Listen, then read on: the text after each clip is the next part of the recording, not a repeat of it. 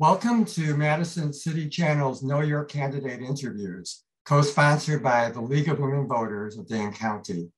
I'm your interviewer, Shel Gross, and I would like to introduce Victoria Fueger, who is running for the State Assembly in District 79. As we begin, please tell our viewers what educational, occupational, and civic experiences you have that qualify you for this office, including your experience working with diverse communities. All right.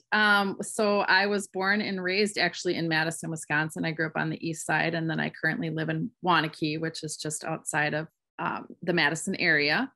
I went to Madison East High School, and I actually was a teen mom. So I ended up in the school age maternity program, which is across from, well, it used to be Meritor Hospital, now Unity Point, but the Longfellow building is where they had the school age maternity program.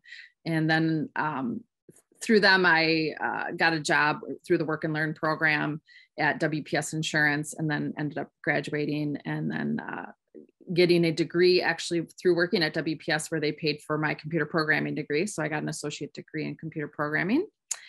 And from there, I decided that while that was easy, I did computers because they were easy for me. So I was blessed that way. But I didn't feel like I was really helping anyone. So I went back to school for nursing. So I had an associate degree in nursing.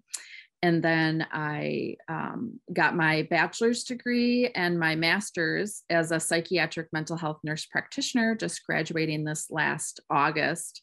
And so in terms of my work and diverse communities, my first job was at Sandridge up in Mauston, working with sexual predators, mostly pedophiles that had been filed under a Chapter 980. And then as well, we had Chapter 971, so patients that were guilty by reason of mental illness. So we took care of those patients there as well at Sandridge, just because we were using the space up, trying to use the space. And from there, then I left to work at Beloit Community Health Center, and that is a federally qualified healthcare facility. And there I worked with, the community, people that were challenged, part of the federally qualified dollars to help with drug addiction, mental health issues. And then currently I'm working at Waukesha full-time as a psychiatric mental health nurse practitioner. And then I also will be working with the Comprehensive Community Services, the CCS program. And that's my experience. Thank you. What specific changes would you support to ensure voters are able to cast their ballots and have confidence in the outcome of elections?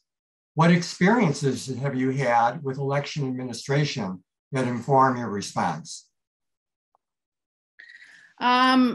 Well, I think that it's important people have confidence in our elections. And I think that one of the ways that they do that is, I think the rhetoric needs to stop. I think we need to really get to the heart of the issues of how, rather than finger pointing at each other and sort of these identity politics, really look at what is going on, how can we help voters have confidence, and how can we ensure access to voting? I mean, we do not want people disenfranchised from voting. So we need to work hard to make sure that everybody is able to cast a ballot. But I think that we also want to feel confident that those ballots are valid ballots. And how do we work together to make sure that that happens?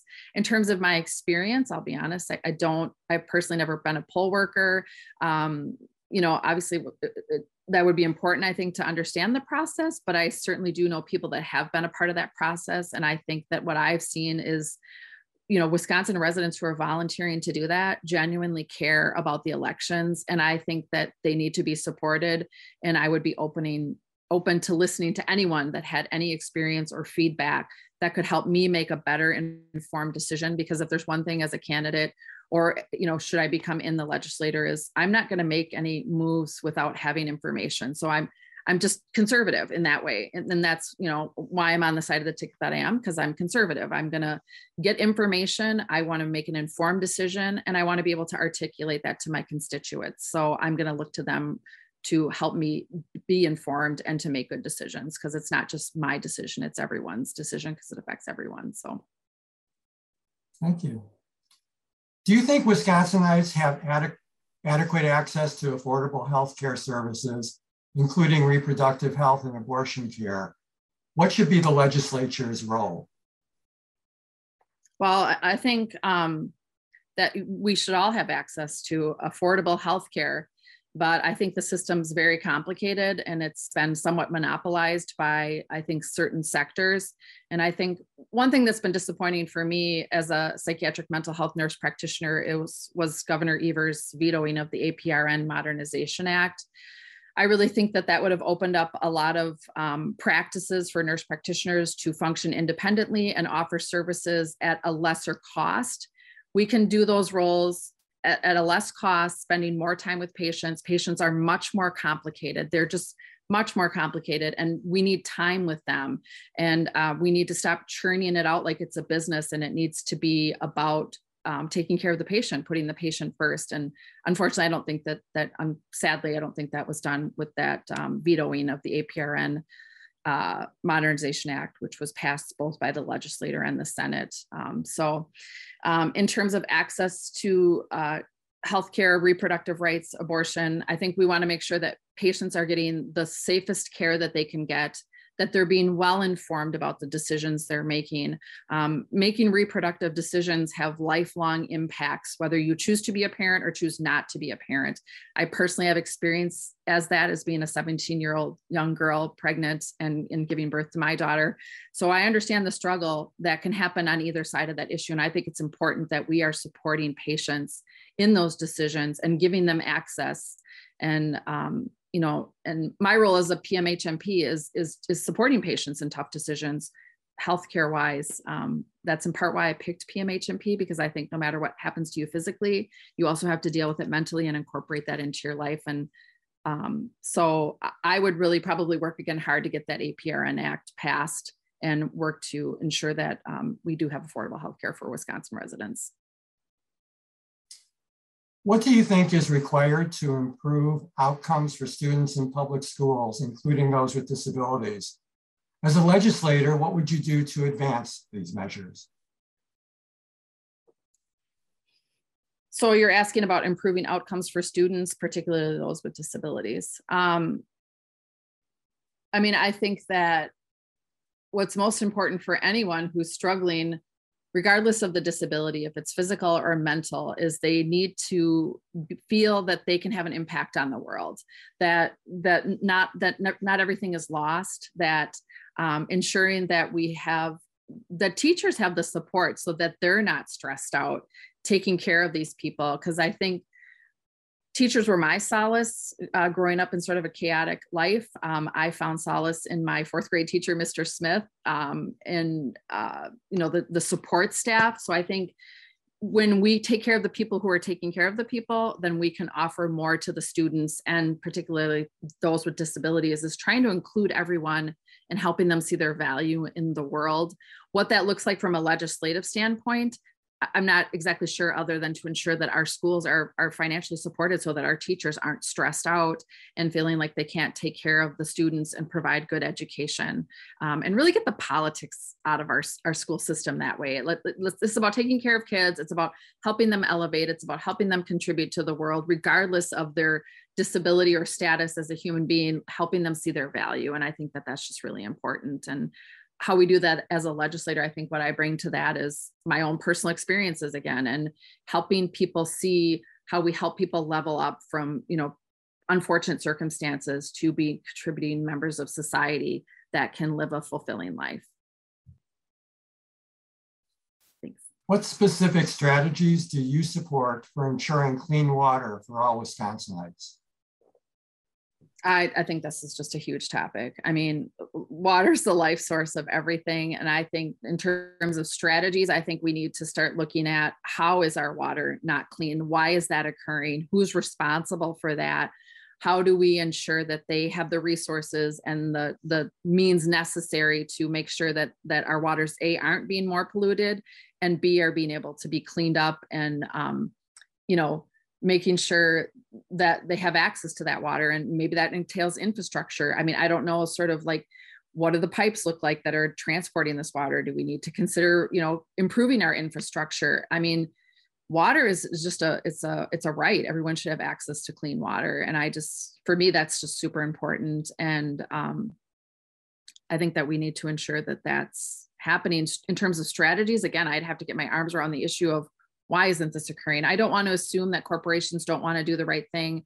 I think that corporations hopefully do want to do the right thing, but I think we also need to figure out how to support them so that they are able to make those decisions and they're not just putting profit before people.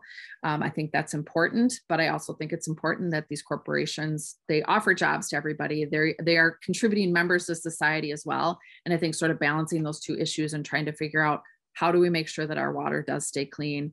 How do we support that for corporations and for people? So that's my answer to that question. What legislation would you support to see that guns no longer get into the hands of those who would do harm with them? Well, I'll be honest, I think that's a complicated issue. I think the research I did on it, it was actually the Americans Civil Liberties Union that actually stopped what they considered discrimination when they were looking at people who were mentally incapable of holding guns. They argued that that was sort of discrimination against them. So I think the problem is there's these two factions that are fighting it out over different issues that then move the issue in the wrong direction. I think every one of us wants a safe community. We don't want guns in the hands of people that are going to do harmful things that aren't thinking properly. You know, that's my role as a psychiatric mental health nurse practitioner is there are people that shouldn't be having guns in their hand. And we need to be addressing that. That's not discrimination. That's protecting the community and saying this person poses a risk and we need to make sure that that's, you know, addressed properly. And that's not, you know, necessarily discrimination. So I think it's a really complicated issue. And I'm certainly not just going to stand on, you know, we have our Second Amendment rights. I think that our founding fathers put that in there for a reason. I operate very conservatively. So I think that you can't throw the baby out with the bathwater and you have to look at everything objectively, but safety is number one. We don't want guns in the hands of people that could do harm and possibly regret it because they aren't mentally fit to be holding a gun. So what opportunities do you see to work across the aisle on issues important to your constituents? So say that again, what opportunities do you see to work across the aisle on issues important to your constituents? I mean, I guess in terms of opportunity, I mean, I think there's always opportunity to work collaboratively with someone. You know, I think that's just how it should be. I personally think. I think the opportunity should always be there because we're both fighting for the state of Wisconsin residents. Now, whether you're on one side of the aisle or I'm on the other side of the aisle, I think trying to understand each other is what's most important. You know, for me, I think it's trying to find common ground. Like, where do we find the common ground? How do we get what we need for the people of Wisconsin together? And I'm willing to do that. I'm not always right. And I don't think, you know, just working together. What would you like to say to the viewing audience as we complete this interview, including any priorities that have not yet been identified? Well, I think mental health is important. Obviously, as a psychiatric mental health nurse practitioner, that's a priority for me because I think that speaks to the healthcare access that you talked about, helping our kids feel elevated and successful in school, regardless of their circumstances. Clean water is important to mental health. I mean, if your water is contaminated, how do I know that's not impacting you neurocognitively? Those sorts of things. So I think I'm going to take any approach to any issue through a lens of mental health and making sure that, that's at the forefront. I think working collaboratively with the other side has a faction in mental health. It's like, we're not in a divorce situation. We are working together for the residents of Wisconsin. So I think the thing I want people to take away is, I am a fighter. I've always been a fighter. I grew up in a really chaotic environment. I was a teenage mom. I fought through a lot of things. I'm still going to, I still finished up a degree, last year, and I will fight for the residents of Wisconsin because this state means the world to me. And I get a little teary-eyed because I was born and raised here. And I think Wisconsin is one of the best states in the country. And I think that we should stay at the forefront of that, at the heart of our country in the Midwest. So thanks. I want to thank Victoria for speaking with us and the viewing audience for taking the time to know your candidates. I want to remind everyone that Election Day for those candidates involved in the primary is Tuesday, August 9th, and that the fall election is on Tuesday, November 8th. On behalf of Madison's City Channel and the League of Women Voters of Dane County, I thank you for joining us.